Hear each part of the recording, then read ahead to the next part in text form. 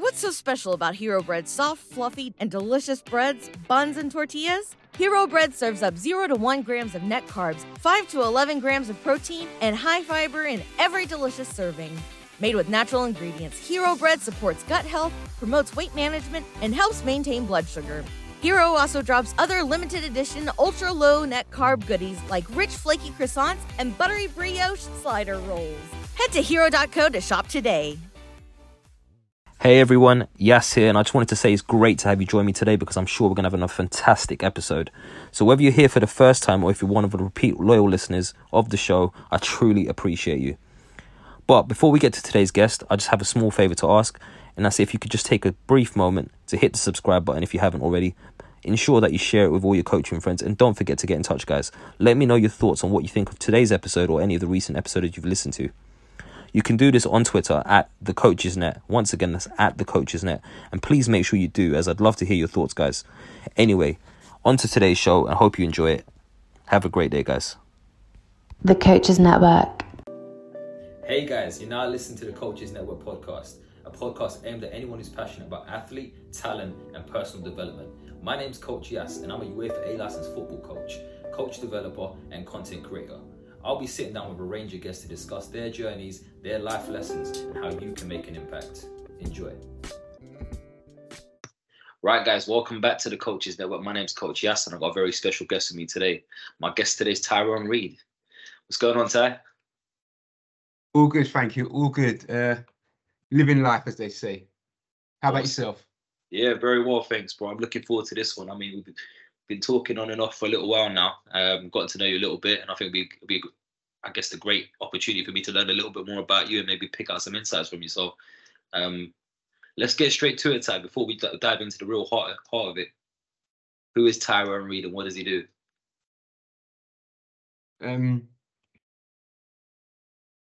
Hello to everyone listening out there. Thank you for tuning in. So, yes, I am Tyrone, as Coach has introduced. Who am I? I knew this would be the first question, so this is one I've been thinking throughout the day.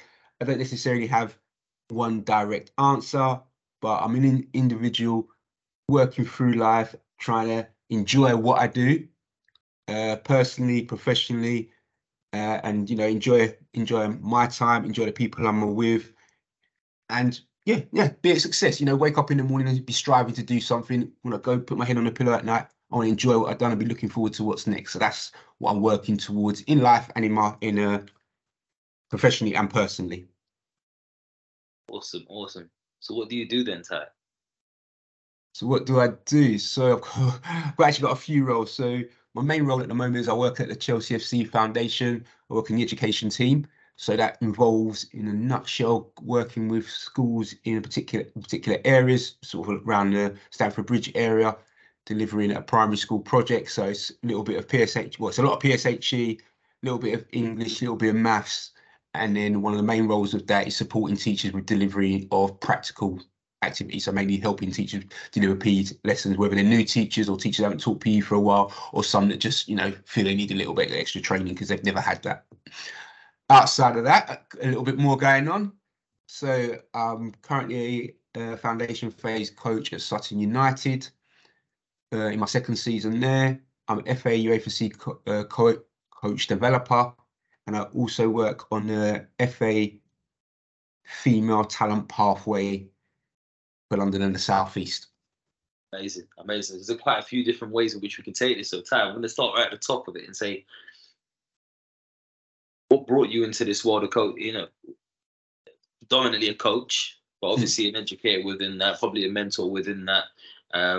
There's talent ID elements to that, and there's obviously coach development. So, where did that journey begin? What was the first kind of steps into that? Very specifically, I began my coaching journey officially, or way back, I'm not sure my age now, say 2004. So before that, as anyone, a lot of people I presume on here, playing football as a kid, and you work your way up. I don't think I ever had aspirational dreams to be a professional. I enjoy playing, and obviously that I know that would have been great, but I don't necessarily think that I was always thinking, I want to be a professional footballer. I enjoy playing, I enjoy being. I don't know particularly why. Maybe because I didn't necessarily have the talent, but I enjoy football. I think part of it was maybe not having a lot of role models in football, or even in my family that were into football. So that's probably where that's come from. But again, you know, you be with your mates, you enjoy it through school, college, whatnot.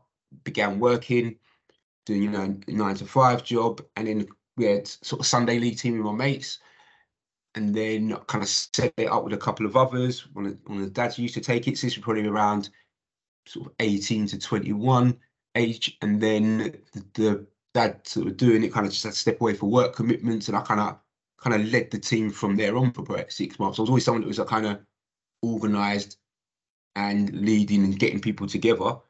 And I remember I did actually look up the coaching pathway once originally, but being new to the environment, I didn't even know where to look. And I remember just finding courses that, but being sort of South London based, through my lack of knowledge of where to look at the time, I was just finding courses up north. So I kind of just pushed it to the side.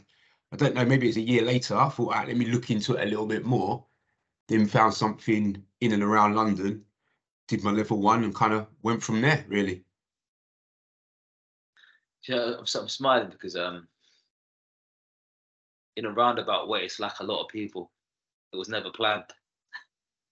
It was never planned, right? So I guess my question to you, knowing that it wasn't planned, what kept you hooked in? You know what? It was the love of work. I think the love of working with people and helping people get better. You know, that enthusiasm I had, sharing that with other people, and I presume part of it is getting their enthusiasm back. And, you know, being part of a team, whether you're the manager or the player or one of the coaches, it's people working together to achieve something. So that was it. I remember level 1, very different to how they do it these days, but I just enjoyed it. And when they kind of show you a little bit, you think, oh, okay, I can have a go at that. So, you know, did the course. I remember back then it was 3 Saturdays doing practicals, and then 2 evening classes, which was the child protection and safeguarding, and then away I went. So then started doing coaching in and around the area. But yeah, it was just that enjoyment of, that's quite fun. You can have some fun with this and just go and do it again. I was alongside working 9 to 5. So just on that, would you consider yourself a career coach now? Pardon? Can you repeat that? Sorry? Would you consider yourself a career coach now? What do you mean by career coach? So someone who's I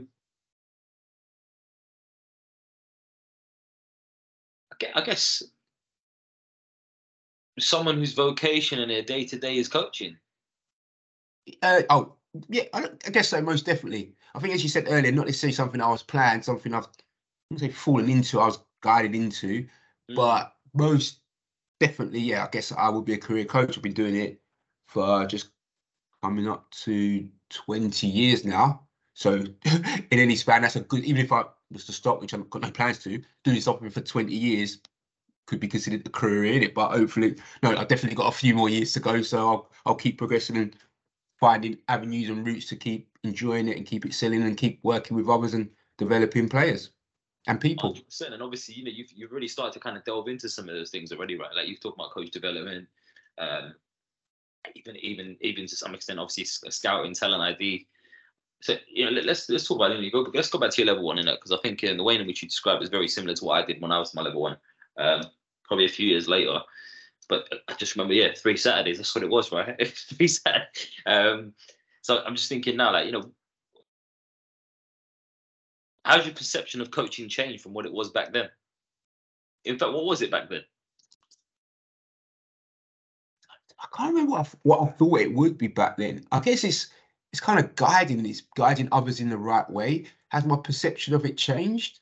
Well, from what I've just said, I don't think so. You're still guiding people in some way. I guess I learned the nuances of it, and I think your personality got to fit it somewhat, or I hope your personality fits in. There's no one personality, but it's something I've just enjoyed. I think along the way, not just my level 1,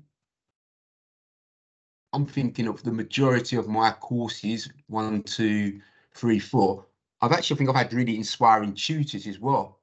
And it was once I got the bug, I mean, I threw myself in full, and then you realise, yeah, this is good, this is what I want to do. But you're thinking, I don't actually know much about it, but I I just invested in myself. I mean, going back to those level 1 days, I did it with the London FA, and I remember they had a coaches association, and then I joined that straight away. I thought that's going to give me some more resources and, you know, sessions, and be able to learn and see more professionals. I remember they used to run a monthly session at Highbury. So again, showing my age, back at Highbury, in an indoor facility at Highbury. But they used to have, you know, top pros coming and delivering sessions. So I was just there with my notepad. Literally, I remember it was a Monday night. So I used to finish my job in the city, jump on the tube up to Highbury, and I just loved it. And then once, you know, you got out coaching with a team, or, you know, excuse me, it might be just a Saturday morning kids club. It was just, yeah, it was just you know, picked up the baton and ran with it. So, you know, as you saw, you said level 1, 2004. How has your journey progressed since then in terms of that, you know, the whole coaching qualification pathway, if you like? You know, what's that journey look like for you? Because I think, you know, especially, and we'll talk more about the coach development and talent ID stuff as we go through the conversation, I'm sure. But certainly from my perspective, and I'm sure this has always been the case, but it's probably more, I guess, noticeable for me now that I am predominantly working in coach development, is the amount of people that just want to jump from qualification to qualification to qualification just because they just think that's what it should be, or that's what it needs to look like. Does that make sense? There seems to be a rush. You know, what was that like for you, and what are your thoughts on that? So to begin with, so my pathway, so I did my level 1, and it was probably about, I'd say, a year later, maybe a year to 18 months later, I did my level 2. But in that time, like I say, once, you know, completed level 1 and joined the London FA, I was quite fortunate. I got some coaching gigs quite soon, and a lot of it was voluntary. Well, probably actually, I think most of it was voluntary. But again, because I was just doing 9 to 5, I had the evenings free, I had my weekends free, so I just threw myself into doing my training. I got a team quite quickly. So once I got into the team, I thought, no, I need a little bit more, you know, to work with. Fortunately, I had a real good coach that was, I was coaching a reserve team. So I had first team coach was real good, very experienced. Well, he actually probably wasn't, he was a young man, but he was experienced. But then he helped me, right? And again, so then I did my level 2, went and studied, did the work. And I was just enjoying it. Again, it was just the baton, and I was running with it. So it's probably about 2 years later, I completed that, and that was really good. And I was able to take stuff. I was buying the books, I was buying the DVDs, and I was just learning. I was just taking it all in. And about when I completed my level 2, I remember that coach. He said to me, "You should think about going to America." And he goes, "Coaching, you coach most of the." He goes, "You coach a few hours a day, but you'll be doing it every day. You'll see if you really like it." And I think he said it as an off the cuff mark. And I actually thought, okay, yeah, I could do that. Why not? I had no, you know, real commitments at that time. And I thought, So I remember looked into it, and then it happened. And then I got an opportunity. So I went to the States, and then, you know, after being there a little short while, I thought, no, this is what I want to do. I did a 9-month stint there, came back and did about 4 or 5 months at home, went back for another 4 or 5 months. And I was going to do another 9 months because I generally did 9-month contracts, but I came back early, and that was to do the UEFA B. So that was around 2009. Yes, so I came back and started that in the summer of 2009. So it kind of just excelled from there, really. But the American experience was a brilliant one. Like I say, coaching every day, various different age groups, various different qualities. And the bug just kept going, and you just want to do more and more. And then as you meet other coaches, you learn bits and pieces, and you got a whole new network of people you're in contact with, and trying to learn off and get yourself better, and, you know, see what it takes to get always, you know, okay, so I've done X, Y, and Z. What's the next level of coaching for me? But again, like I said, I coached anyone that would take me. I was coaching out there. I was, you know, putting my hours in, kind of thing. And again, I can think back to there was lots of car crashes along the way, but actually, no, that's part of the learning. Yeah. So I think there was a second part to your question, but that was kind of my journey up until my UEFA C anyway. So let's explore that. I'll come back to the question in a second, but something key that you just said, that, you know, you were coaching everyone any way you can get it, essentially, right? What did that do for you? Because obviously, you know, being a coach, especially nowadays, you know, there's a few people where quite a lot of people that I come across, they feel like, oh yeah, I've got my level 1, so I mean, I've got to get paid. Yeah, but that's just not how it works. It's not. It's just simply not enough roles for people to get paid, even in grassroots football like that. Even outside of grassroots football, there's a lot of bloody volunteers, right?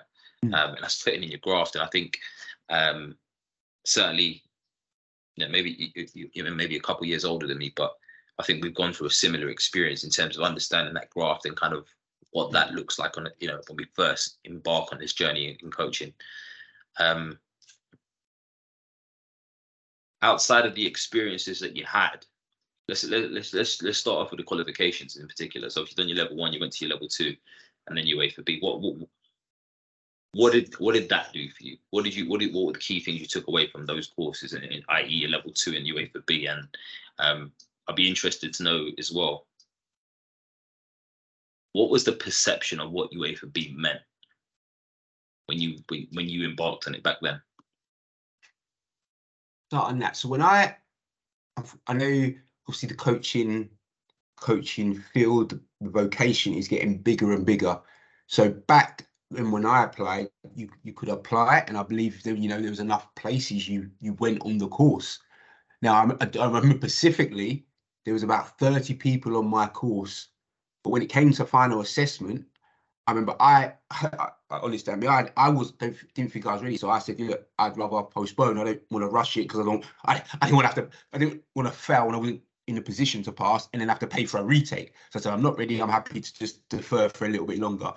But I remember when the finals came, a lot of people, I say we started with about 30. I reckon probably 15 people took it, and I know a few people then came back later and did it. And some people, I don't know what they did, but I know some people just didn't even, I don't even think did all the days they were supposed to do. So, whether they came back to it, I can't speak, but I was in no rush. But then when I did eventually, when I felt I was eventually ready, I remember it took a bit of time to then get on a course and final assessment. But again, I didn't necessarily, I remember getting a little bit frustrated, but I was actually getting hours on the grass and I was getting my practice in. I thought I at least need the critique from the FA that I'm along the right lines. I don't want to be, yes, I'm out on the grass, but I don't want to be going the wrong way, so to speak. But it's a learning curve. But I do think in those days it was a bit more, this is how you coach. You do it this way. A little bit more command from the tutors. What are your thoughts on that, though? Command. Sorry? What are your thoughts on that? Because I think, it's a topic of conversation I've had with a lot of people recently around what does coaching look like? What should coaching look like? And I think some of the challenges that, that I've identified within where we're at today as a generation of coaches is coaching can look so different, and rightly so. It should look different for everyone. But I do think one of the things that we lack is an agreement on just actually some things are just coaching. Some things are not really coaching, if that makes sense. I don't know if that makes sense.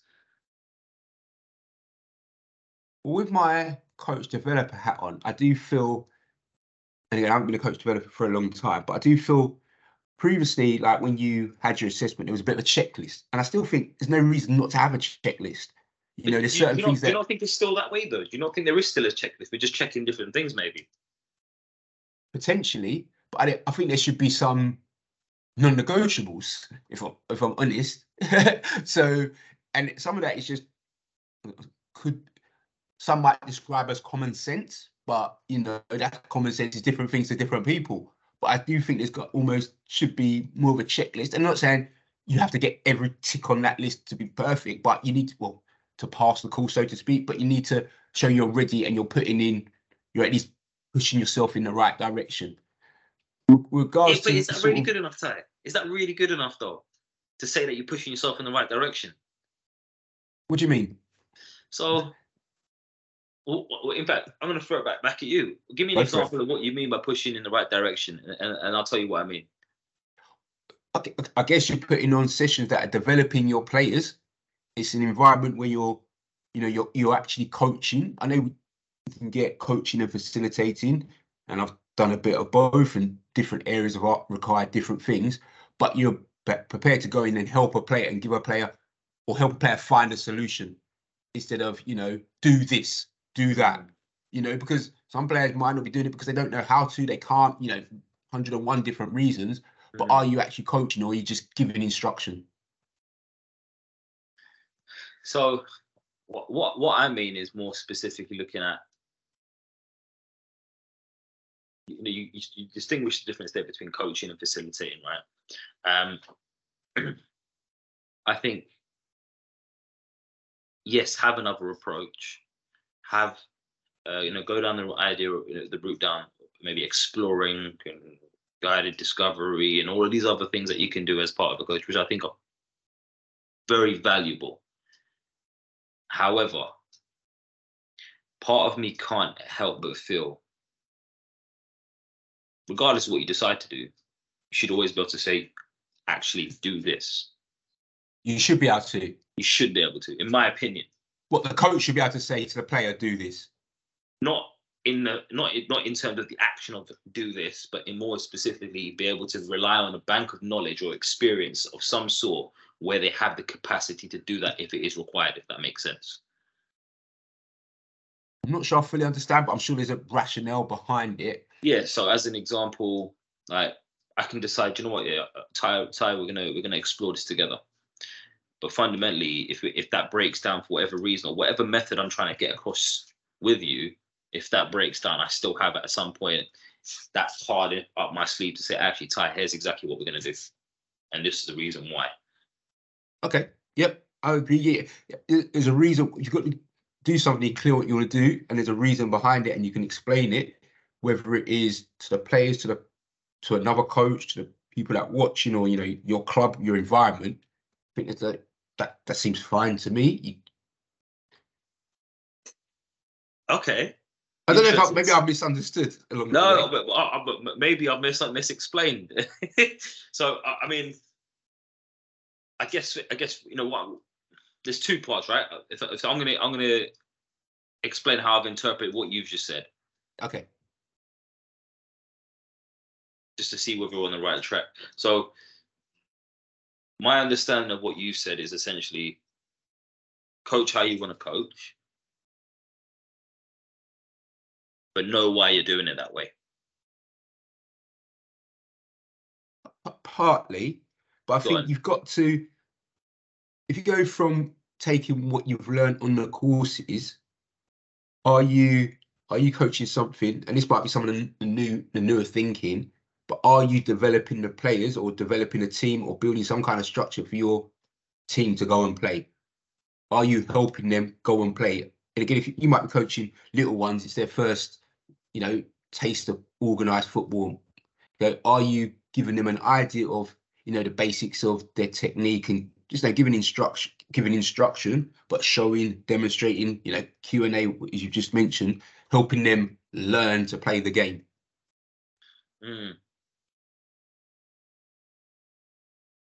Helping them learn to play the game. It's an interesting one. Just thinking, helping them learn to play the game. Okay, so let's go with that then. In order to help someone learn to play the game, I'll link into what I was trying to say earlier, and maybe trying to explain it in a different way. Helping someone to learn how to play a game, surely you should know. Surely you should know how to play the game. Yes. Not physically and be able to actually do it practically, but the theory behind it. Yes. Well enough to be able to say, actually, do you know what, Ty? We're not going to do that right now. I want you to do this. Does that make sense? Yeah. So I'm suggesting that for me, every coach should be able to do that if they're going to be a coach. I could be wrong, and it's just my opinion, to be honest. Request something from a player to help the player or help the. But more specifically, because that's what's needed. What's needed, yeah, exactly. Not because that's the only way it is or whatnot, but there's, coming back to what you said a few moments ago, I think there should be some non-negotiables, right? I think it's interesting. I was having a conversation with a mate of mine recently, and we were talking about how the need for football to maybe have a universal framework that everyone can agree on, right? because fundamentally, I think there's too many. It's okay, it's great that there's so many opinions, but there needs to be something central that we can call up. We can all align ourselves to, which in theory should be the principles of play, right? I don't know what your thoughts and what your experiences are with that, though. A framework that all coaches can agree on. Not in terms of how coaching should look, but what the game, what the game is centered around, right? So I'll give you an example of that.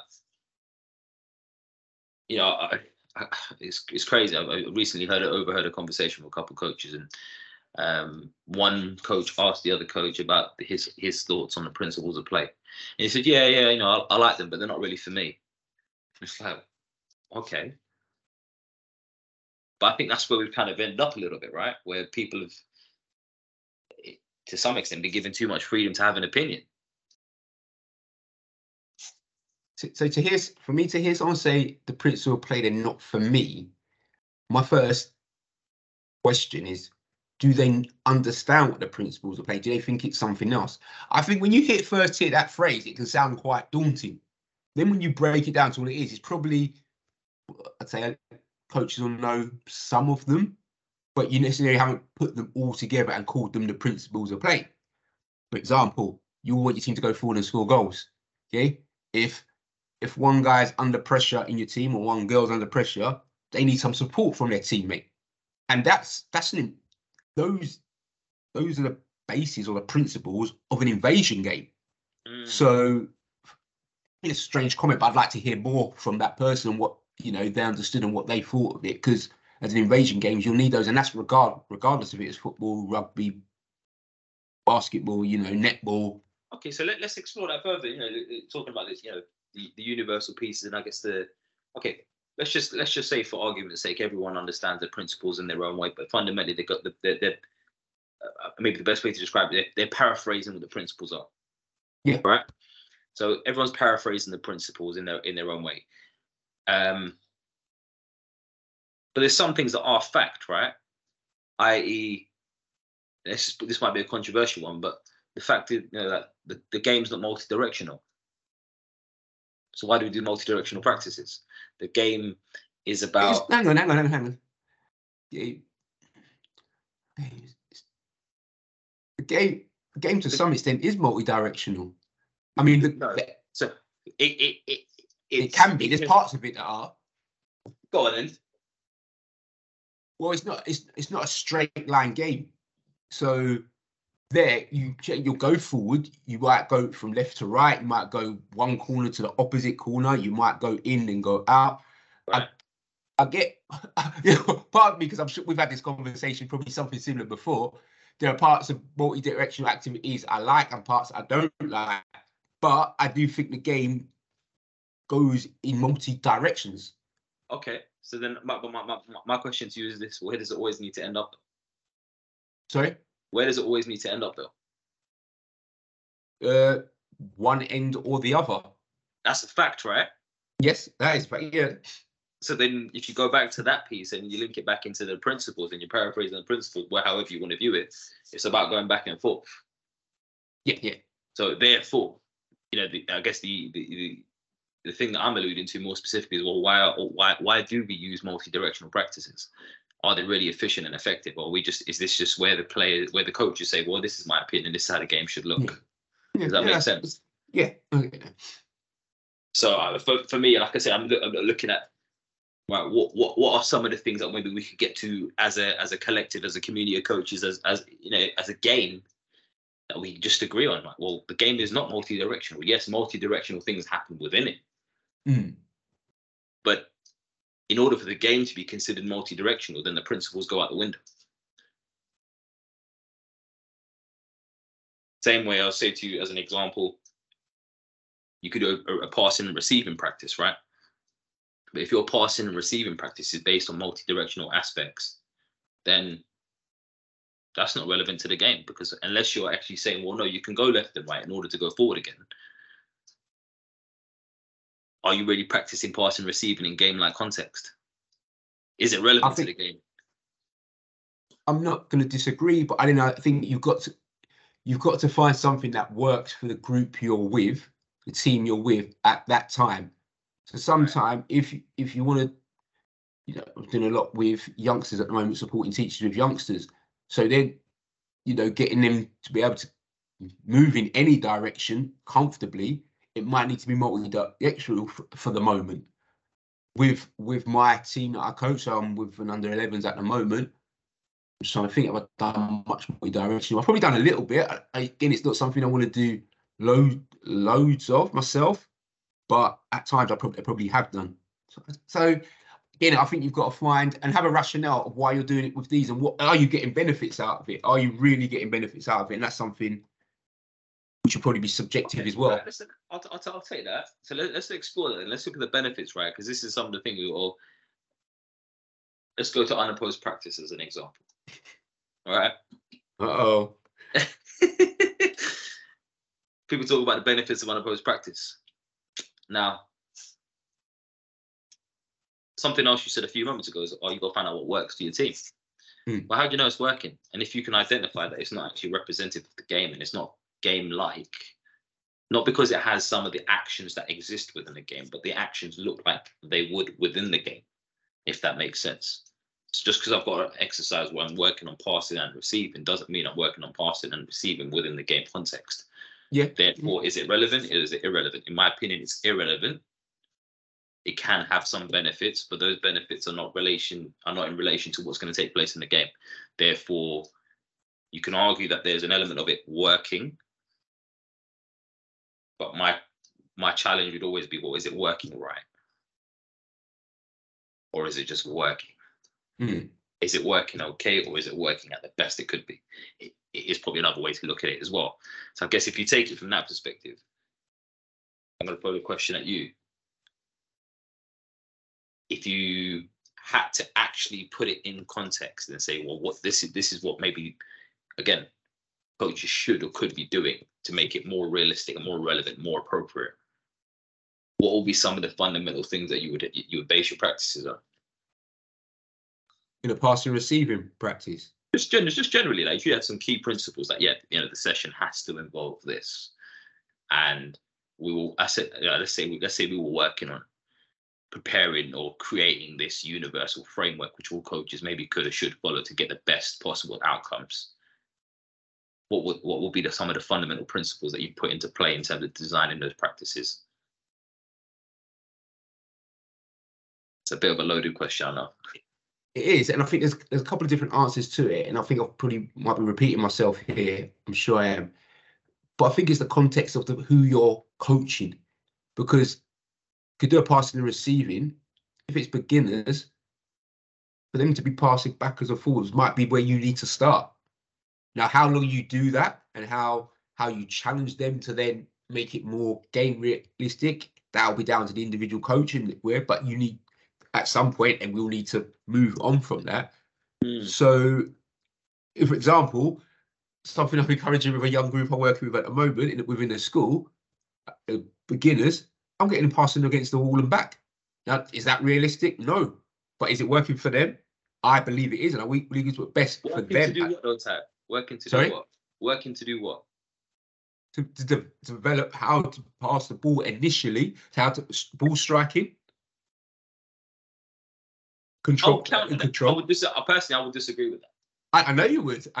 Well, we've had similar conversations before, but I feel there's some benefit in that, because to go to the opposite end, I throw them into a game, and I know that's just going to be messy, and there's nothing wrong with a messy game. But then I know some of them are not going to touch the ball for the next hour of that session. So how can I? But that's when you manipulate the session, right? And you might say, actually, we're going to do it again, but we're just going to maybe stick it with 2 players and 2v2 or 3v3, small numbers, so they actually get more time and space on the ball, right? Because at some point, if they're all beginners, they're all going to have the same issues. And look, I get the argument for doing that passing against the wall. I understand it, but I guess the challenge and the thought that I want people to kind of really think about is it really working? Is it really working if and passing the ball back and forth against the wall. Because as soon as I put a player on the other end of that pass, it's changing. As soon as I put a player in between that pass, I'm not going to play it in that way anymore. So what am I practicing? Does that make sense? Technique. Yeah, Technique it does. what? Yeah, but as soon as you put a player, say, okay, me and you are facing each other right now. As soon as we put someone in between us, we're not using that technique anymore. That's a fact. No, I agree. I agree with that. So where's the but benefit? Then you teach them what's next. But you teach them what's next. Yeah, but that's never going to come in the first place. So if that's never going to come, how can there be a next? Oh, well, I think we have to disagree on that one. I tell me, if that's never going to happen, and I'm never going to play the ball as I would if against the wall, if a player's in the way of me. So what would that? What? And this might be a guess. What do you think that player would do? I'm not sure if I understand the question specifically, though. Okay, so me and you, we're passing backwards and forth. Player C comes along, stands in between us. Yeah. What do you think the players are going to do? It's fundamentally dependent on what player C does, right? Yeah, player C stands literally between us. What do you think players A and B? So, me and you passing. Player comes and stands between us. Where it could be any one of the numerous things, right? So it could be that actually I take a touch and I shift it and then I strike it to you while you're moving. So now because there's a player, there's a lot more going on than just my ability to pass the ball. It's my touch to set the pass. It's my contact with the ball and what part of the foot I might use to get different outcomes. I'll give you an example. Like we can give player C is quite close to me. So, all right, brilliant. Player C is quite close to me. So what might that indicate? Well, it might indicate there's a bit more space in behind. So what might I do? I might shift it and I might just, I might knock it with a bit of pace. Okay, player C is a little bit further away from me and closer to you as an example. So what might I do now? Well, actually, player C is still in the way. So I might not have to necessarily shift it, but I might have to get underneath it to go over you or whatever that might look like, right? So, but there's so many variables, but fundamentally, I can't practice those variables without having the variables in front of me. Yeah, but I think you do bring in the variables at some point. So, okay, let me throw this one at you then. Someone asked me the other day about unopposed practice or one-to-one kind of coaching elements. And I said, personally speaking, I think if done right, it is the highest form of coaching. One-to-one coaching? Even unopposed work. Yeah. It's the highest form of coaching. Okay.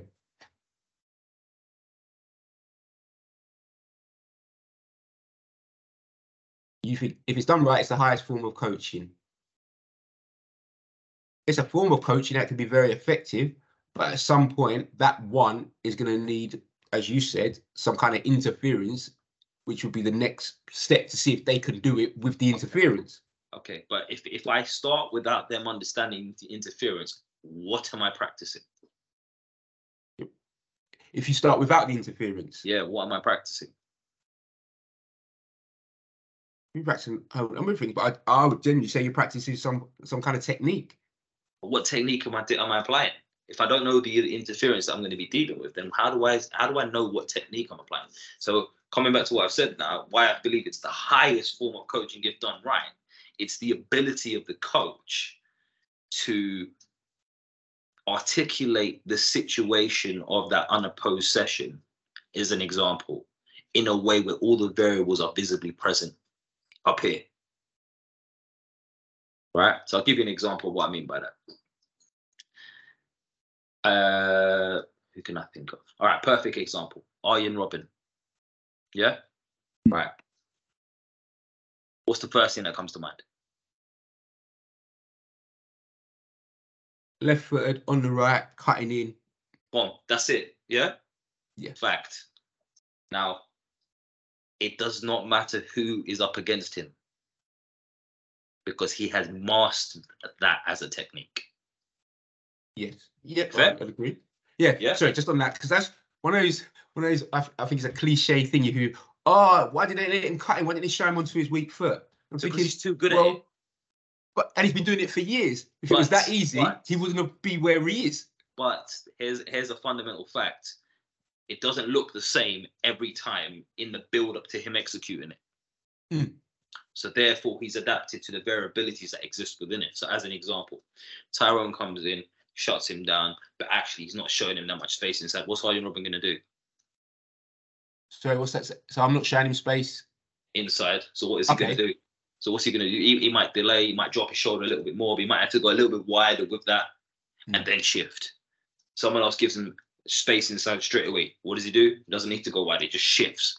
Right? Point I'm making is he's done that situation so many times, and it could be done in an unopposed context. And this isn't the bit that I'm talking about specifically right now, but it could be done in an unopposed context. But what he's been able to do, in my opinion, my observation is understand the subtle nuances that exist based on the player in front of him in that situation. He's already decided, this is the outcome I'm going for. I need to identify the perfect time to do it. Yeah, and that comes from obviously years of training, years of practice. He's coming from knowing himself, studying, maybe not necessarily studying the player he's up against, but just seeing maybe body movements. He's recognizing where their weight is, etc., etc. None of which you can do without the player in front of you. Hence why I say if it can be done in an unopposed context, it's probably the highest form of coaching, because the coach is able to articulate and help the player visualize all of those subtle nuances that exist. Possibly.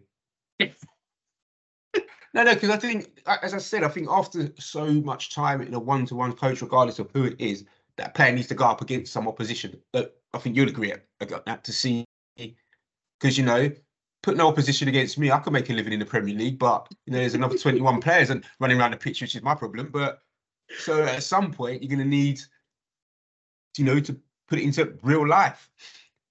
So then, but then if you say that, then to some extent, are we then saying, well, actually, what he's been practicing is not real life then? No, to an extent it is. Obviously, you have to start why do we do somewhere. it? Sorry? Why do we do it then? What, which bit? Unopposed or opposed? The unopposed piece without the real life context to it. I think unopposed is the start. Unopposed is the start. Interesting. So don't get me wrong. I think you can start with, if you want to go into the post straight away, I've got no problem with that too. Players will learn different things, but I feel me personally, giving a player the ball to begin with, and I'm actually thinking in my head right now of, you know, beginners coming to your football the first time. They've kicked around with mum and dad, or kicked around with big brother, little brother, whatever it is. They're coming into a football, you know, Saturday morning football club. They're going to want to get on the ball, and I think you could go unopposed, and you're going to opposed. How old were you when you started playing, Chad? Sorry? How old were you when you started playing? I'm going to say in any context. 7. Yeah, I'd say probably 6 or 7 at school. What was the context? In school, yeah? I just can't remember the very first time I kicked the ball, but I'm going to presume it's at school. Yeah. On the playground? Probably. Yeah, probably. Did you stand face to face with someone while they were passing the ball to you? I don't remember. Probably in the playground. Playground was the opposite, where you've got hundreds of kids. You've got about 4 or 5 games going on. My point exactly.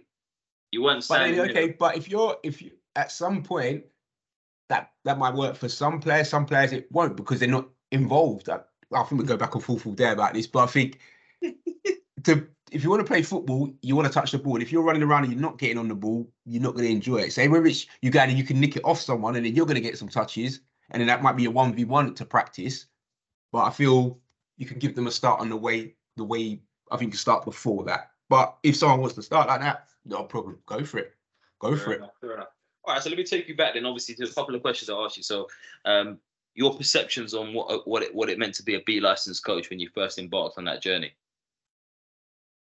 You know, a perception probably was at the time where you do your level 1, and it was your level 2 then, and then suddenly it was your way for B. So it just definitely had a bit more prestige about it. You then, I believe, you're looking to working in an 11-a-side game, regardless of 11-a-side what starts under 13s, so to adult football. So again, it's what's the word? You need to have a more depth to your library of how you coach in your sessions, bigger areas, more numbers. Even if you're coaching, one team, you've got 14 players. I just think it's a bit more prestigious, but you're getting into a full size game. So definitely you need to be ready for that, but you need to build up a bank, because you can do your small sided stuff, but then it's the book. There's another page. There's a few more pages to the book when you get to 11 aside. That's a way to put it. I just thought out loud, because it wasn't always 11v11 from under 13s, was it?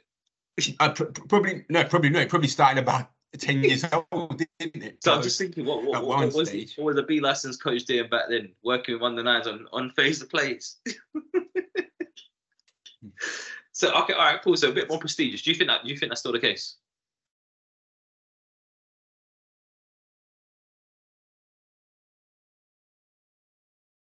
I'm unsure. Go on. I think the people to ask are the people that are trying to get on it. Is it What's your perception? Has your perception of it changed? My perception. Well, as I stated earlier, I applied and I got on. You know, must have been applied in time. But a lot of people are applying and not getting on courses now. And you see a lot of frustration out there, and I can understand it. So it's probably more. I'd say it's definitely harder to get on it now. You're not just going to apply and get on it if you're in the first numbers. You might have to wait a little bit longer. The coaching as a vocation is getting bigger, so more people. Obviously, there's only probably so many tutors. Blah blah blah. Has my perception of it changed? No, I still think it should be. It's a prestigious award. You go and get it. However long it takes you, be proud of it. Because again, I'm sure. I like to. They're not giving out these awards, so you have to go and study and do your work on the grass. So I still think it's a prestigious award, and if that's what people want to go to, good luck to them, and go for it would be my instructions. Again, I don't know too much about how it's set up now, but again, hopefully you're going on and you're learning and you're taking information. You're not going just to get a certificate and move on and go out and coach. I took pride, and maybe I was fortunate in all of the qualifications I did. I had some great tutors along the way, and a few I still speak to. And I just felt it was just like eye-opening going on the courses. I did feel I was learning more about the game. I was being inspired by tutors. And then I wanted to take that and go and inspire the players I'm working with. So, yeah, I still think it's a prestigious award. It's probably more difficult to get on now than was at the time, but I do feel it added to my repertoire, and I'm glad I did it. And like I say, some of the candidates I was on the course, I still, speak to now and then. So, yeah, I worked hard and I was happy to finish and pass that qualification. It's interesting. I think definitely coaching as an industry, it's definitely blown up over the years, especially over the last decade or so in particular. Oh, most definitely. It's ridiculous like that. So I think there's definitely an element of supply and demand, right? There's always going to be that element. I think definitely it probably was easier to get on courses back then just because the demand wasn't as great. So I think it definitely should be recognised. And obviously the other question I did ask you as well was that, despite that being the case, do you feel like there's been I don't know, for me, I've got my own opinion on this, but do you feel like there's been an increase in the number of people just trying to jump from one to the other? Yes. Why do you think that is? And what's changed? Why people want to be quick? I don't. You know what? Depending on what they're going for as an individual, some people might think, I get this qualification and I get an academy job. I'm going to work with this team, and suddenly I can be a full-time coach at particular high level, and that's what I want to do. There's so many other aspects to coaching and developing players and teams. So why are people potentially trying to get through the qualification quickly? I guess they want to get ahead, but as they say on those courses, I remember them saying, I think it was when I did my A license, the majority of the learning and education is done away from the course. So go out there and, for me, go out there, get your hours, get your experience. If you can get on the course, good, but are you ready and are you able to push on with it? Are you wanting to push on? So I don't know. I'd like to answer the first part of that. Second part, what was your second part to that? Why do you think it has changed? I think probably because, as you said, the coaching profession has got so much bigger and blown up. There's so much competition, so people kind of, you know, they want to do their bit to get ahead.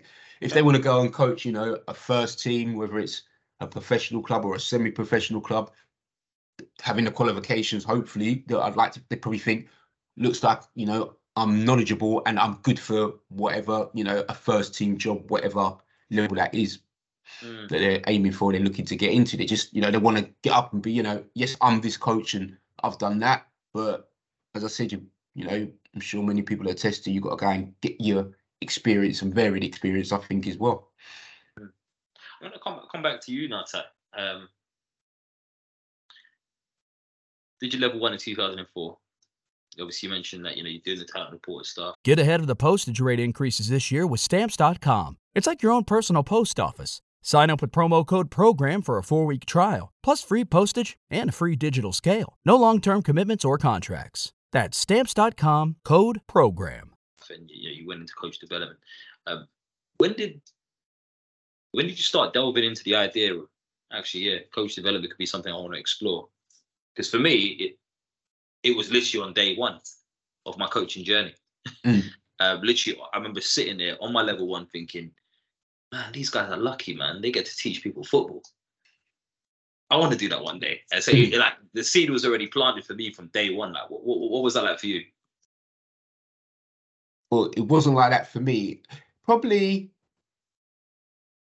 when did I get the taste for it? Probably, let me think. Maybe about, where are we now? 2023. So I had one role where I worked at a secondary school who had a sort of post-16 project there. So then our students there were doing the old level 1, they were doing like an MVQ in football as well. So kind of helping those guys, probably where I first started, and trying to, you know, by then I'd, you know, a number of years experience. So I was trying to help those guys and set them up. So that was probably the first taste of it. And then in my role now with the foundation, Chelsea Foundation, I go out and support teachers that haven't had much practical experience. When I was first, someone said, oh, you know, that's part of the role, or, you know, that's something, one of the new KPIs we've got to deliver. I was thinking, well, I've never actually, you know, I don't want to say taught, but, you know, guided someone through. But I was thinking, well, I've got enough practical experience.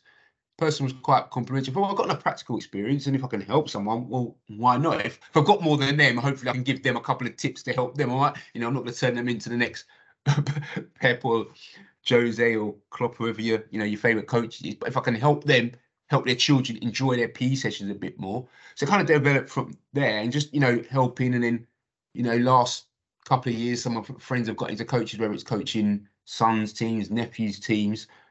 They've kind of come to me for a bit of advice and a bit of know-how. So then I kind of, you know, helped them out, then spoken to them. And generally, sometimes just been a conversation. So then I think I was officially kind of doing it. Before I was an official coach developer, I was working with new coaches anyway. So I thought, you know what, why, you know, jobs came out. I thought, well, why not go for it? I've seen people do it. I know plenty of people that have done it before.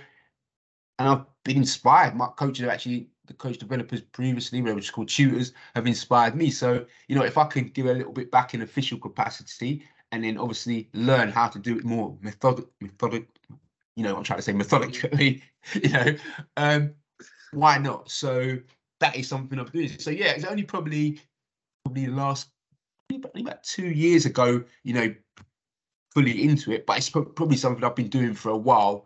Unofficially, maybe it's more, maybe a bit of a mentoring role, but again, it's all been unofficially, because, you know, if I can help someone, I can develop someone, I can, you know, why not?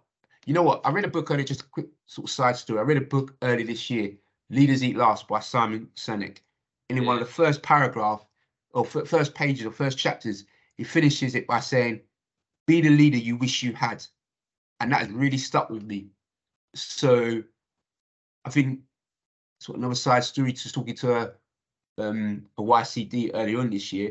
I was thinking, when I was growing up and I was playing football, I don't really feel I had a coach or a leader in that field that really helped me. I played and I had some coaches, but generally people's dads, and I don't think there's many coach courses out there at the time.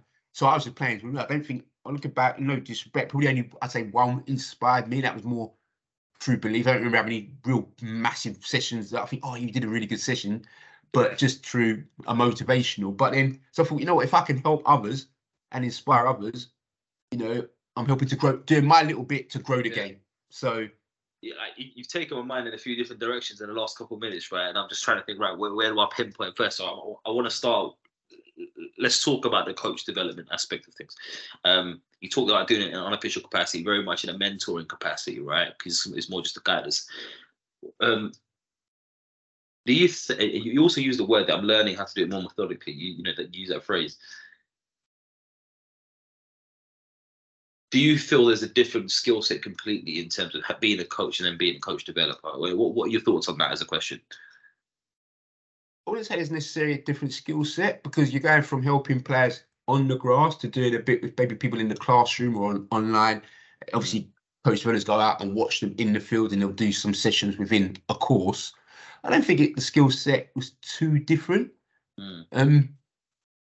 But there were probably some different in how you talk to those coaches, and how, because on a course, obviously, the coaches all coming from different backgrounds. Some might be coaching, you know, the under-8, some might be doing the under-18 team. Some might have literally been doing it for a year. Some might have been doing it, you know, 10 years, just haven't done any official courses kind of thing. So there's some slight differences, but not, I wouldn't say hugely. I've never thought of that, so this is that was off the top of my head. I haven't thought about that too deeply before. Yeah, no, I'm just thinking, you know, whether it takes a different type of individual to actually be a coach developer, and not just that one of someone who's got some experience on the pitch with players. But before I lose the trail of thought, you said something else quite interesting. It's been a hot topic of conversation for me and a lot of the players that I work with and support. You mentioned there that you didn't really have many coaches that you felt helped you. Maybe one that you can think of that probably inspired you. So a lot of the players I'm supporting and working with at the moment are kind of around that 15, 16 kind of age range. And, you know, it's both in the male game and the female game. And it's quite a pivotal age for those players, especially those that are, if you would like, considered to be on a high performance pathway. A very pivotal age, and a quite a crucial one, to the point where some of them making decisions about where to go, some of them making decisions about what's the best choice for them in terms of environment. But the one thing that seemed to consistently come back amongst all the observations and conversations and thoughts that they have are, oh, well, I've been offered a place here, or I'm going to go here. Okay, well, why are you going to go there? Oh, because I know the coach, Tyrone. Tyrone's the coach. I like playing with Tyrone. Okay. So the challenge that I've started to throw at them, and it's in line with what you've kind of said, and kind of maybe delves into that a little bit, is the relationship with the coach good enough reason to go somewhere? Or is the challenge of, actually, has this coach actually helped me develop? Has this coach actually been able to teach me anything? And I'll tell you where that comes from, because fundamentally, whether we exist as coaches or not, players are always going to be good. There's always going to be good players. The cream will always rise to the top, right? So to some extent, you could argue that we're not even needed, because there's always going to be people that are top of their game. However, obviously there's a place for coaching, and there's a benefit to having a coach. But is the benefit of having a positive relation enough to say this coach is the benefit? Does that make sense? Or should, really, the challenge I'm putting on the players, and it'd be interesting to get your thoughts on this, is, has Tyrone taught you anything? Has Tyrone actually helped you develop? Yes, I get that Tyrone's got a good relationship with you. You like playing for Tyrone. You enjoy it. Is that a good enough reason to pick Tyrone's environment, is the question I'm asking. I'm not saying this. I don't know the answer. It's that's an interesting one, because like I said, it can be someone you have a good relationship with. And is it just, you know, it's a good relationship, you respect that person, but there is a question, has that person, has they helped you to improve? And that's a question. That's a question. Right? But is it, but also, you know, you'll get even, one that springs to mind is just, well, Jermaine Defoe, for example, I listened to a podcast recently, and he even said, oh, he loved playing for Harry Reid. Now Harry Reid took him a few places. did Harry make him a better player? I'd like to think so. Obviously, no. Obviously, Harry and the coaching team around him. Harry, like I know him, Redknapp and the team around him. You say Wade Defoe obviously had talent anyway, but something Redknapp must have done has brought the best out of him.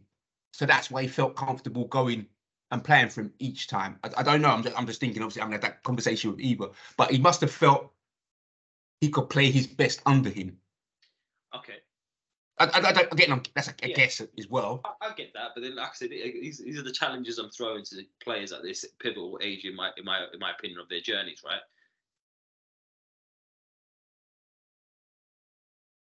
Let's use that example. Your mate Harry. Was it really him that got it out of Defoe, or did it just happen to coincide at a time when Defoe was going to do these things anyway, and Harry was the figure at the head of it, if you like? Therefore, you know what? From the player's mind, their player's perception is, well, it's got something to do with Harry, but actually, it ain't got shit to do with Harry. I think there's a small percentage. Yeah. But in that example, I'm sure there's like, I don't want to use that example anymore. But I think there's got to be some example where the coach. Well, I'd like to think. Oh, sorry, I'm losing my train of thought. The coach has got to do something for the player. But in the example you're giving about young players, I'm going to go and play for this coach because I've got a good relationship. For me, that player has to actually look, is that the right team for him as well? The players in the team, the level that they're playing at, the style of football they're playing, you know how cutthroat is. Because I'm sure the coach won't play him because, they've got a good relationship. The coach would like to have a good relationship with all 20 players in his squad, whether he does or not. But the coach will want to play the best players to get the result, to help himself, help the players, help himself, help the team. So it's definitely a conversation worth having. And like you say, the good players will shine regardless of who the coach is. But I do think a good coach should be able to bring a bit more out of that player. I would like to think so, yeah. But this is I guess this is where the conversation goes to, right? Because the question I'm really asking these players is it a good relationship or is it a good coach? Yeah. Are they one and the same, or are they two completely different things? Because for me, and I think this is, especially for those bright players, the ones who are, just rising to the top regardless, I don't think there's enough support and guidance for them around that challenge of actually, am I getting better here? Or am I just enjoying playing? And is enjoying playing good enough? Yeah. Is it enough? I don't know. Yeah, if you're going to, if you've got players that are aspiring to, the highest level they can, am I just enjoying playing? And, I like the coach, but actually, am I getting better? But this is part of the challenge for them as well, right? Because like I said, let's just say I've played for you for the last 3 years. I'm 12 going on 15. 3 years I've played for Tyrone. Oh, I've been playing football, so I'm almost guaranteed to be getting better in some capacity. But just because you've been my coach in those 3 years, I've now said, oh yeah, Tyrone's the reason I got better. But actually, you've just been playing games. You've just been racking up your minutes. Does that make sense? Yeah, no. Yeah, of course. It's an interesting one. I think it's an interesting one to have with coaches, players and coaches. Gets players to think about, is that coach man or woman, is that person, that coach, making you a better player? Or is it, like you say, because you're turning up a training each week, how much is, the coach down the road? Is he going to actually bring him or her bring more out of you? Yeah, because it's interesting because some of the feedback or the responses to that question have been, it makes me work hard, or she makes me work hard, or And I just throw the question back. Did it really? Or is that just a trait of your character? Some players are just going to work hard. They just happen to be working hard in an environment where Tyrone's in charge. Tyrone didn't make me work hard. Does that make sense? Yeah. It's sending my brain in a few different directions now. Because I remember a coach saying once, you shouldn't have to motivate the players. The coach shouldn't have to make the players work hard. Yes, sometimes the coach can drive a session, but more often than not, the players should want to work and drive the session. And you'll have players that do. Yeah. Regardless of the coach, they're going to turn up and they're going to be on it. I have a belief, right, that there's many things that a coach can do for a player, but one thing they can't do is make them want it. Yeah, The one thing no. they cannot do is make them want it. Yeah. They can help build confidence. They can push them. They can support them. They can guide them. They can take the old saying, take the donkey to the water, but you can't make him drink it. Mm. I genuinely believe that that's the one thing that a coach cannot do for an individual, and that's make them want it. Yeah, no, that's fair. So then is hard work something that can be taught then?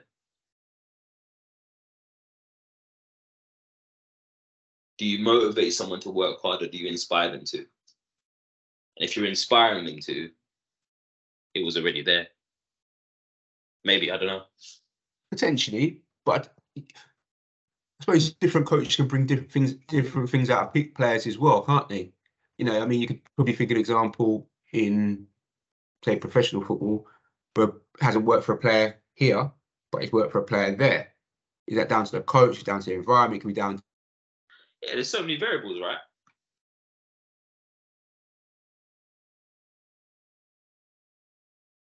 Still there? Back here. Yeah, got you back. Yeah, sorry. Yeah, I think there is so many variables, and I think it's an interesting one. Definitely one for me to continue thinking about. You know me, Tyler. I've got a bit of a curious mind, so I'm always thinking outside the box. But let's come back to you, coach developer. What's been for you the biggest learnings in your journey? If you go back and what is it? Let's start with the coach development piece. How has coach development maybe supported and developed you in your coaching? So repeat that for me. Yeah, how was your coach development experiences actually helped you develop your own coaching? Oh, okay.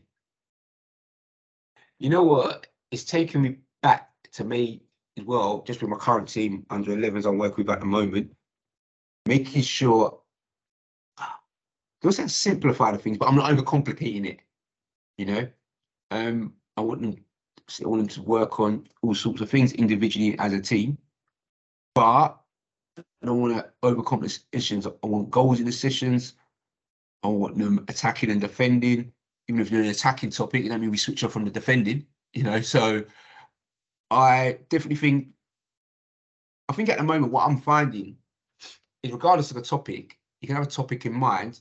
I remember, who was it that said this? Who was it? I think it was Peter Taylor. I went to a session and saw Peter Taylor, and he was saying, just coach what you see. You can have a topic, but you got to coach what you see. Because I don't like, did the defending drill work well? It kind of worked well. Did a bit in the game, and it came out. It was work. But we're doing an attacking topic. The team ain't got the ball. I still expect you to do last week's defending. Don't just forget about that and go off. So I think it's definitely helped me simplify things. Make sure the core messages I'm trying to give to the learners I'm working with, and making sure I'm taking them on as well. And articulate them to my players as well. So it's probably made me simplify things. I guess would be the easiest thing. Make sure I'm not overcomplicating it. I'm not doing it for the cosmetics look to it. I'm got a rationale, but I think I'll do that anyway. So yeah, I think I'm ticking that box at the moment. It's something I try and remind myself of. Awesome. And something you referred to throughout this conversation is about the coach developers or educators that you've had that have inspired you. What has that been? What did they do to inspire you in that process? They made the courses. The courses were fun. They were educational. I wanted to come back. If I did, if the course was, the course was at the, trying to think back. For that, sorry, let's go back to my level 1. I said it's 3 Saturdays. I'd have gone back every Saturday. If they said, if you got, even when you signed off and they said, right, we're doing something next Saturday, I'd have gone back and just kept going.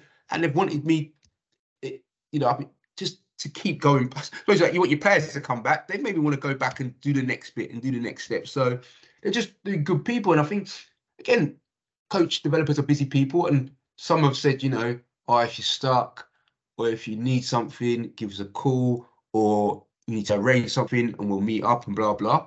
there's been plenty that haven't got back to me, but I've got a few that have come back to me in the name that should come back to me. 24 hours, I've got a message back, and good night, is it? One person I'm going to shout out now, because I haven't, named anyone, but we'll shout out now, is, God rest his soul, is John Gittins.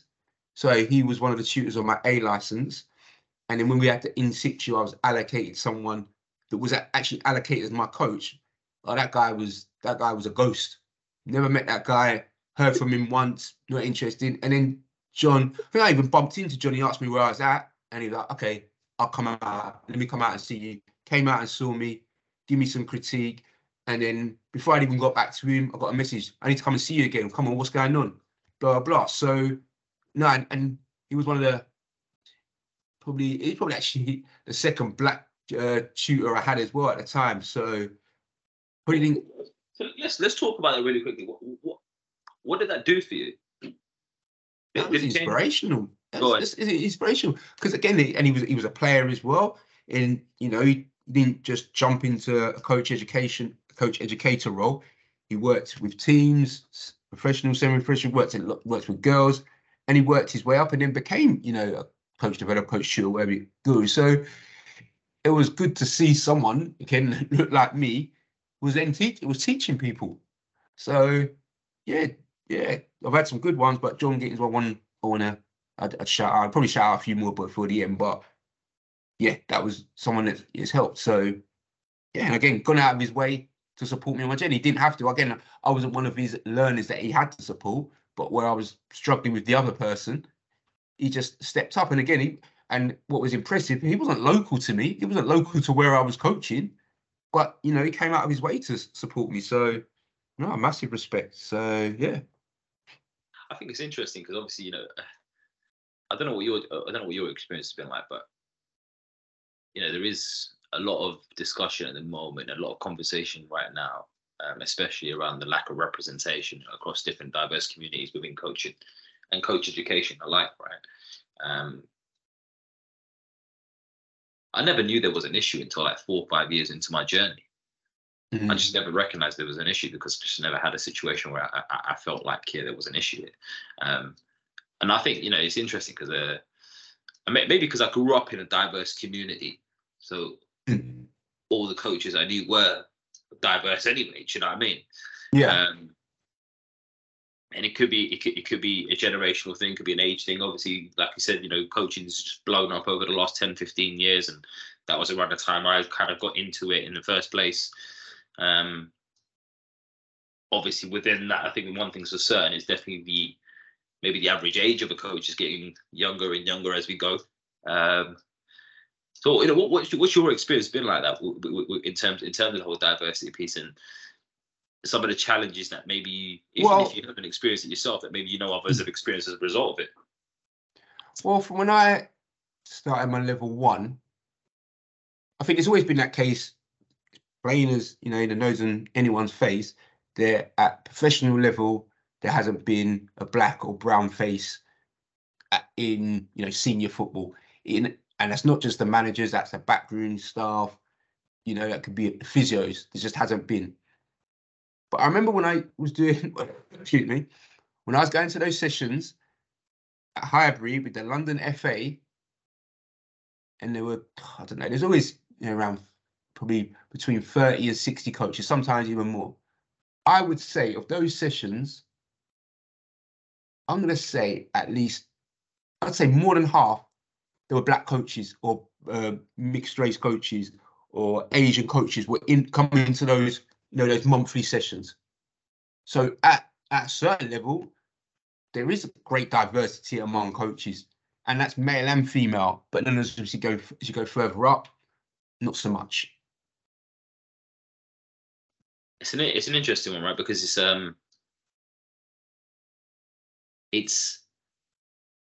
I think sometimes we take it for granted in London as well, don't we? How diverse it is. Like you come out of London. I don't think we take it for granted. I would say it's just the norm. So you don't think you're not taking it for granted. You're not taking it for granted. It's just the norm. The diversity is the norm.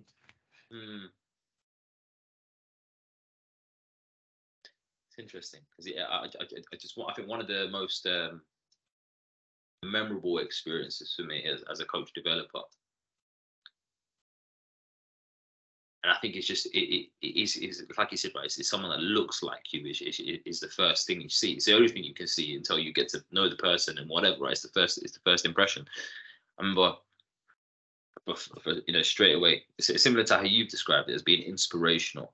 Now, I don't know whether this is the word they would use to describe it, but I remember coming in to deliver a course and walking to the room, and there's these two clearly Asian guys sitting in the room, and their eyes absolutely beamed when they saw me walk through that door, and I got it. I understood it. I think it's interesting because my journey's been so different in the sense that whether I had someone that looked like me or not, it wouldn't have made a difference. I'm still going to work hard and still going to be inspired to do what I want to do, right? But I think that in itself made me almost take for granted how much of an influence that role model could be. Mm. And that one experience always stuck with me, where it's the little things, right? Just making. I think there must have been an issue. One of the coaches on that course, they had an issue that straight away that connection. They felt the connection was there because they came and approached me with it rather than my colleague, and it was just little things like that. It made me appreciate just how important that diversity piece was, because I felt like I don't know if that coach would have had that conversation with my colleague. Does that make sense? Yeah, it does. So it's kind of that's one experience that's always stuck with me. So I'm just conscious of time as well, and I'm really interested to kind of know, how did the talent ID stuff come into play? What does that look like for you? What is talent identification? Okay, so talent ID started for me. Well, this word officially it started for me. So 2 seasons ago now, I was on the FA's mentee development program. So one of the parts of that was doing some talent ID and doing the level 1 and the level 2 certificate. So that's where I officially became qualified. I say talent ID, any football coach, obviously you're watching lots of games, obviously on your TV, but we're amongst your league, watching kids football, you think, oh, he or she, oh, they've got a player, they've got a little bit, blah, blah, blah. So then I took it and I found it quite interesting. And then an opportunity came up within the mentee development program to join the London and the South East area. They were having some talent ID events. So spoke to the people that were leading that. And they said, yeah, invite us down, come and have a look, see what we do. I kind of enjoyed it. They were running sessions. They were looking at, this was on the female side, so they were looking at potential. This is Discover My Talent, for those that may or may not know, is the program that they're looking to reach out as far and wide as they can. So anyone that potentially could be a future lioness is being seen.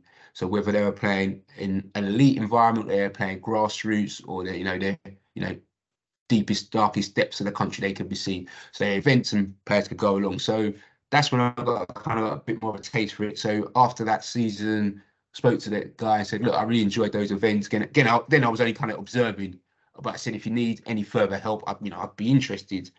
And then literally just by chance, a couple of months later, he goes, would you still be interested? We've got kind of some openings to be restructured. It's getting bigger on the female side. Would you come down? So I've gone down to that. And then with the program, they have what they call registration periods, where if somebody sees a particular player, they can be recommended by, current coach, school teacher, parent, anyone recommended. They get invited down, and then once they think we've got, a bit of potential, they'll get talent reporters to go out and see a bit more and try and build up a bit of a picture of that person. And then, as I say, looking for people that could be potential lionesses.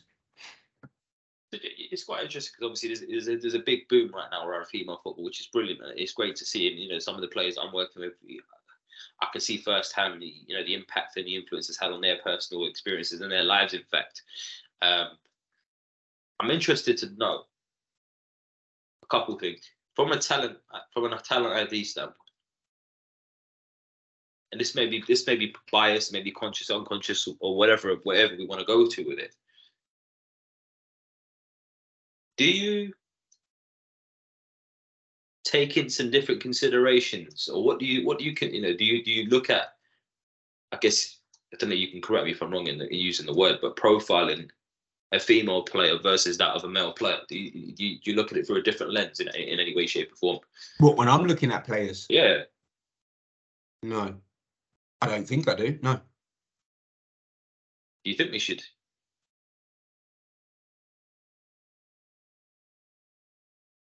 There's no right or wrong. I'm just curious. Yeah, I think it's a yes or no, because if you go into the dynamics, obviously, to take the obvious, obviously, men's and women's football is different. Obviously, the strength and the speed of the game, but they're trying to do the same thing, aren't they?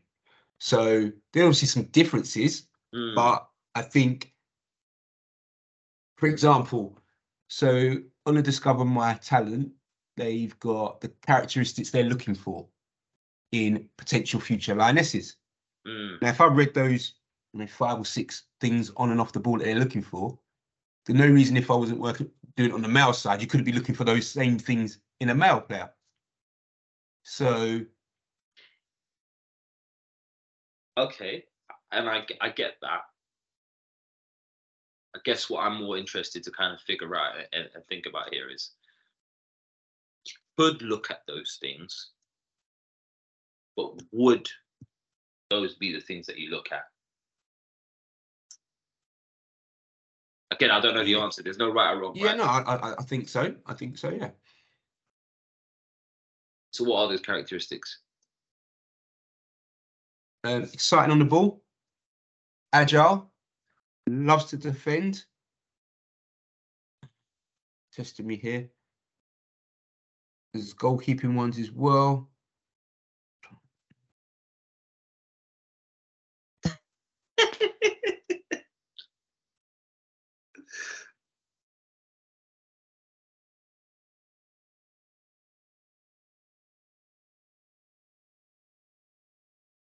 Creative, exciting, stays on the ball, masters the balls, all those kind of words and phrases I'm sure you've heard before. Loves to learn, loves to win. Yeah, there's a few others, but that's kind of the basis of those. Okay. See, it's interesting. The reason why I'm asking you this question is, it's again, there's no right or wrong answers, right? We're all going to have different perceptions, different views and opinions on this. But what I think, over the last maybe 18 months, 2 years, I've been supporting a lot of coaches who work in the female game at different levels. And actually, let me get your thoughts on this.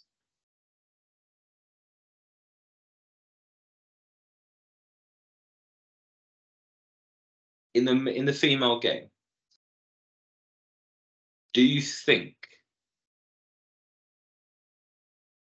there's enough accountability? And what I mean by that, let me give you some expand on that, because it sounds a bit vague. Enough accountability, or enough of coaches challenging the players. And what I mean by that is, in a sense, because there is this buzz of trying to grow the female game and get more girls playing football, which I think is brilliant, that maybe the priority and the focus is much more around, let's just make sure they're enjoying it. Do you get what I'm saying?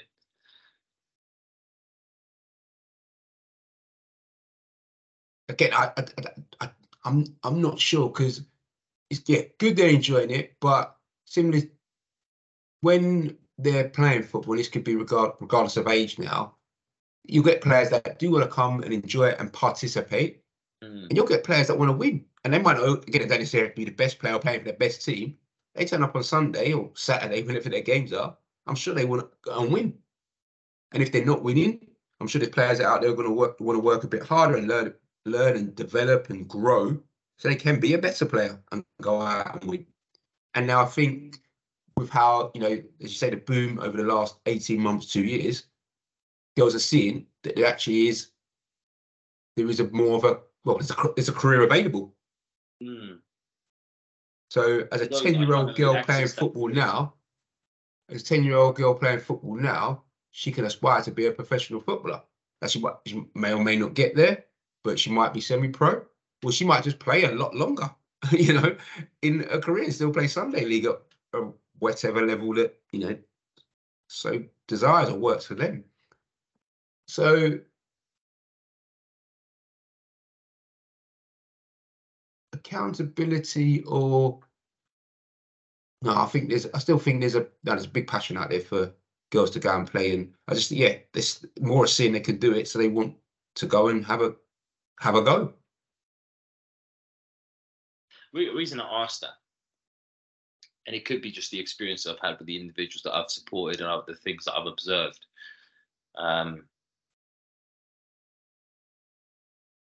Is I feel like some of the things that players are doing, if they were boys, they'd probably get called up on it. Okay. They'd probably is that down to the coach, though? Could that be down to the coach? If it was one individual that I was referring to and I've observed, then possibly, yeah. But I think it's a consistent observation I've made. It's almost like, I don't know how else to kind of articulate other than say, I think there's more excuses made when things aren't going well. Okay. There's more allowances. Maybe. I don't know if you've experienced something similar in your observation. No, I can't say I have. I've worked with some elite young players. I've worked in grassroots, and I've worked in senior female football, and I've worked not the highest level, but senior football at various levels. No, I mean, I can only say that's down to those coaches. Would I give the girls more leeway if I was coaching a women's team now? No, I'd want them to be working at their maximum and being the best that they can. If they make a mistake, it happens. If I see the same mistake done a few times, then I try and address it and help that player. But I can only speak, in this example, I'm speaking strictly from my point of view. I don't think I'd have any different levels of where I'd expect the team to be or aspiring to be of their ability. Yeah, it's an interesting one. Actually, no, right. It's just interesting to get your thoughts on it. I think some of the observations that I've had working with coaches in that space, like quite rightly said, it could be just down to the coaches involved. But also, are they the player? Yeah, I think it's down to the coaches. Are they just playing again? The coaches might be just there because they want to facilitate a team and do a bit of coaching. I think it's down to them. Are they want to push themselves, or do they know how to, support that player in the right way? So it's a difficult one without seeing it for myself, but coaches that I've worked with in the female game, and this is male and female coaches. No, I wouldn't. I don't think so. So in terms of your talent ID stuff, how's that influencing in you in any way, shape, or form in your coaching? Because the more I started having conversations about talent ID, and one of the biggest things that you talk about when you talk about identifying talent is how to spot potential. Right, it's an interesting conversation because for me, I'm always thinking, well, and this is the challenge I put on coaches, and I like to throw a few grenades in here at their time. Of course. The question I always ask you, and that's the question I've started asking coaches, is how are you basing what are you basing your judgment of potential on? Is it the potential based on what you believe the player can achieve, or is it subconsciously through the lens of where you think where you as the individual coach can get that player to? What are your thoughts on that? It makes me go back to the statement you said a little while ago about, I can't remember how you phrased it, but it was one about the player's got to want it. Now, I think one of those things that frustrates me in player ID or talent ID, excuse me, is we can go along and watch a game and think, oh yeah, that player, or there's a couple of standout players and people go, oh, that's the one or that's the one. I'm thinking, well, a lot of times, maybe at grassroots, I'm thinking of more, you could probably see the standout players, anyone, but I think, is there someone else? And this is my discover talent, my talent thing as well, is actually who else that maybe might not be the standout player, but as you say, actually you can see something in them that you think actually there's a bit more to that player. I think sometimes you can see the point of standout. I think the talent that whispers, that's the phrase I wanted to drop in, Right. which is not my phrase. Does that then feed back into the cycle of the cream that rises to the top? Yeah, I guess it does. Well, yes and no, because I think some players might need that little bit of extra guidance. That might be that extra time, and I think it's about and I get where you're coming from. Like I said, the challenge I'm putting on coaches when I'm thinking about this, just because, like I said, I like to throw grenades in there, right? Get them really thinking, and it's like I said, if we know that cream is going to rise to the top, is that what we're basing our potential on? Or are we basing our potential on actually Tyrone's here, he's a raw talent who's never been coached, but he's got potential because I can see he's got his athletic ability, or whatever it might be. He's got all those characteristics that he talks about. Actually, I'm not sure if Tyrone can get there, because subconsciously I'm thinking, I don't know if I've got what it takes to get it out of Tyrone. But that's not something I want to admit and say out loud. So I'm just going to say that Tyrone's not ready. You know what? Do you get what I'm going? I don't think a lot of coaches. I don't just maybe some coaches might think. I don't think a lot of coaches would think, oh, I can't get it out. I think most coaches have probably got a bit of person, no, I can bring that out of some players. Because I can think of coaches, as you say, they might have been working with a very good player for a number of years, but do they take some credit for that player, or as you say, that was just a good player, and XYZ could have worked with her or him, and they've progressed. So I do think coaches add something to it, but it's how do they measure that? I don't know. You get some coaches out there, say, "Oh, I produced this player, I produced that player." Yeah, but what about all the ones you didn't produce? So I bet you there's a lot more of them, isn't there? So if you could be the reason that a Cristiano Ronaldo was produced or a Lionel Messi was produced, surely you've got the capacity to produce anyone. Yeah, produce a few more of them. But if you haven't, then did you really produce them, or did you just happen to be there at a coincidental time? I don't know. It's just, like I said, it's just a thought to consider. Yeah, right? It's just a grenade, yeah.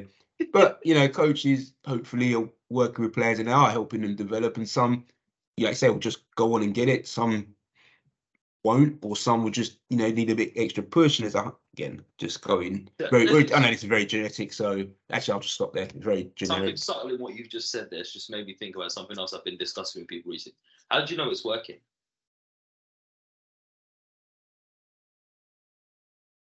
How do you know the coaching's working? It's a great question. That's why I think you need to see something over a period of time. Maybe say a particular player is working on a particular skill or technique for something in the game. You need to see that over a period of time. You probably maybe might need some analysis. So you remember one thing, but actually happens slightly differently. So, and then you want to see it against different opposition, because it might have been great one week, not so great the other. But again, it might be actually they're playing their direct 1v1 in the next week is a lot better, so they're not allowing them. But the person they played the week before actually allowed them to perform better. So something you need to see consistently over a period of time, different opposition, but be able to maybe get some analysis to go back and revisit it. Interesting. I think it's an interesting question, because I think how do you know it's working? Because there's so many variables that exist within it, right? And I think the most common example I often discuss with coaches is the idea of, my team's excellent at playing out from the back. Oh, really? The opposition play a low block every time. So did you really play out from the back? Yeah. Or did the ball just come from the back and it wasn't really playing out from there? Does that make sense? Yeah, no. But then on game 11 of your season, where the first 10 teams have played a lower block, you get a team that plays a higher block and you absolutely shit yourself. what happened to all that excellent playing out from the back that you had going on? So I think it's just kind of maybe more of a thought for coaches to think about in terms of how many of the variables that you're actually looking at. What are the variables that actually have an influence on your team's ability to perform? Yeah, man. I'm conscious of time.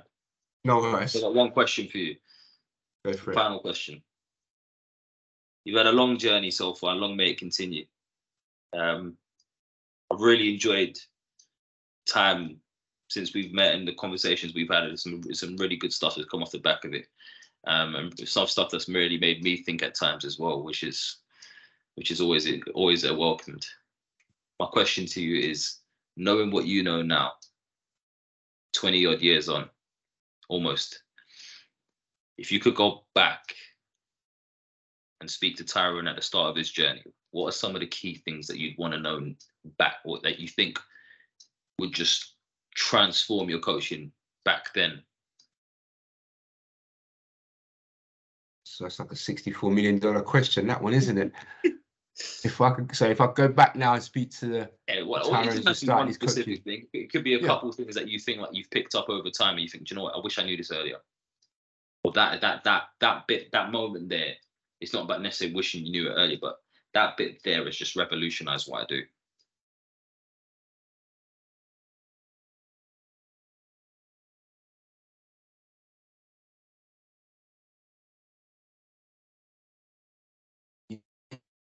Have an answer for that, because it's a deep one, but it's like your coaching journey, or my coaching journey, is taking me in a few different directions.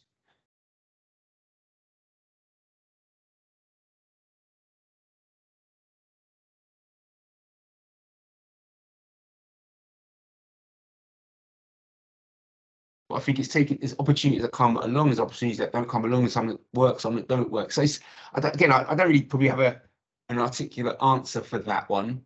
Doesn't have to be articulate. It's just something that you want to transform my coaching. You know what? No, what's transformed my coaching without knowing? It's going on those courses, but also doing CPD outside of them courses, going and doing my own learning along the way. And some have been other FA courses or reading books, magazines, and then doing some other sports bits outside of it. Let me pause you for a second in the time. Maybe let's use that then, yeah? Just delve deeper into that very quickly. Because coaches talk about going on CPD, coaches talking about, going out and getting more knowledge and experience. What have been the most impactful and influential CPDs for you then? What was it that specifically that you thought, yeah, do you know what, that CPD really helped? Or what would it, so if there was a coach listening to this now, or Tyrone was listening to this now, Back to the Future, what would be the CPD you say, do you know what, actually spend more time researching that, spend more time looking at developing your understanding of that? What would those areas be? You know what, part of that for me was be about how you interact with people and how you lead a group, how you get people to buy in, so it's probably about creating the environment. I do read a lot, and I've read a lot of books about, creating an environment, culture, all that kind of thing, which a lot of people read. But there's been some real good books that's made me think, oh, okay, I need to be aware of that. I need to try that. So I'd say it's probably some of the reading I've done as well. Outside the courses, I'd say a lot of the reading. Because again, a lot of the courses you do is you can do the course, but what I'm actually taking away and going and putting it on the grass. And I was someone that tried to go and do it straight away, go and make, no, I'm not just doing the course to get through the course. I want to, I wrote down a session. If I wrote down a session in my logbook, I went and done that session. That was me. So, but I'd say just about get your environment right, get your people right, and don't be frightened to ask for some help. Find someone that's more experienced from you and go and learn from them. So another coach, a shout out would be Keith Harms. When I worked with the Chelsea, then it was a Centre of Excellence. I hadn't done any courses for a while, and I'd been anything that coaching I had done, I'd generally been the lead or been doing it by myself. And then I spent 2 seasons working with Keith Harms, and he was the lead coach and I was the assistant coach, and that was an education in itself. So learn from other people around, and don't sort people will help you. It's going to be someone in more experience with you, they won't mind, and kind of conversations with people. So yeah, I'd say that's big. That's some coaching advice I would offer. Awesome. It's been a pleasure, man. Thank you very much. No, it's Really been good. Appreciate your time. Really appreciate your time. We're always having good conversations, me and you, man. I really enjoy it. Definitely giving me some more grenades to think about. I'm sure. So no, it's been a pleasure. Like I say, we've had plenty of coaching conversations along the way, and I'm sure we'll have some more. But it's always nice to chat football. So thank you for your time. Awesome. Cheers for that, Ty. All right. See you later. Well, there you have it, guys. Another episode of the Coaches Network podcast, where our aim is to bring the world of athlete, talent, and personal development together to just one platform. And you can help us with that mission right now by sharing this episode or any of your favorite episodes with everyone that you can think of. You can tag us in those mentions as well on Instagram at the Coaches Network or on Twitter at the Coaches Net. We look forward to hearing from you. Let us know what you thought about today's episode. And until next time, guys, take care. Get ahead of postage rate increases this year with Stamps.com. It's like your own personal post office. Sign up with promo code PROGRAM for a 4-week trial plus free postage and a free digital scale. No long-term commitments or contracts. That's Stamps.com, code PROGRAM.